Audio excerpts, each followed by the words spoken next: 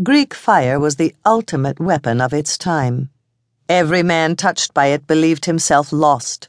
Every ship attacked with it was devoured by flames, wrote a crusader in AD 1248. Partington, the historian of Greek fire, compared the ancient reaction of horror to the modern dread of the atomic bomb. In 1139, the Second Lateran Council, following Western ideas of chivalry and honorable war, decreed that Greek fire, or similar burning weapons, were too murderous to be used in Europe.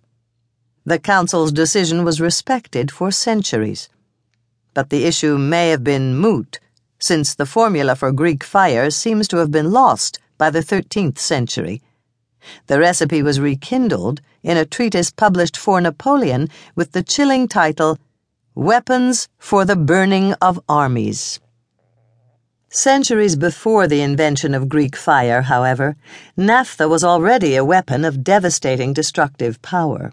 The early precursors of Greek fire, first described so graphically in the ancient Greek myth of Medea and Glauce, and then experienced in real battles during the Roman Empire, were the most dreaded, fearsome weapons of their day.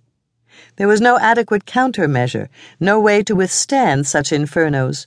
Neither extraordinary valor nor a suit of bronze armor could save a soldier enveloped by cascades of corrosive flames that melted both metal and flesh. The experiences of Lucullus and his Roman legions in the 1st century BC serve as a compelling case study of the effects of liquid fire.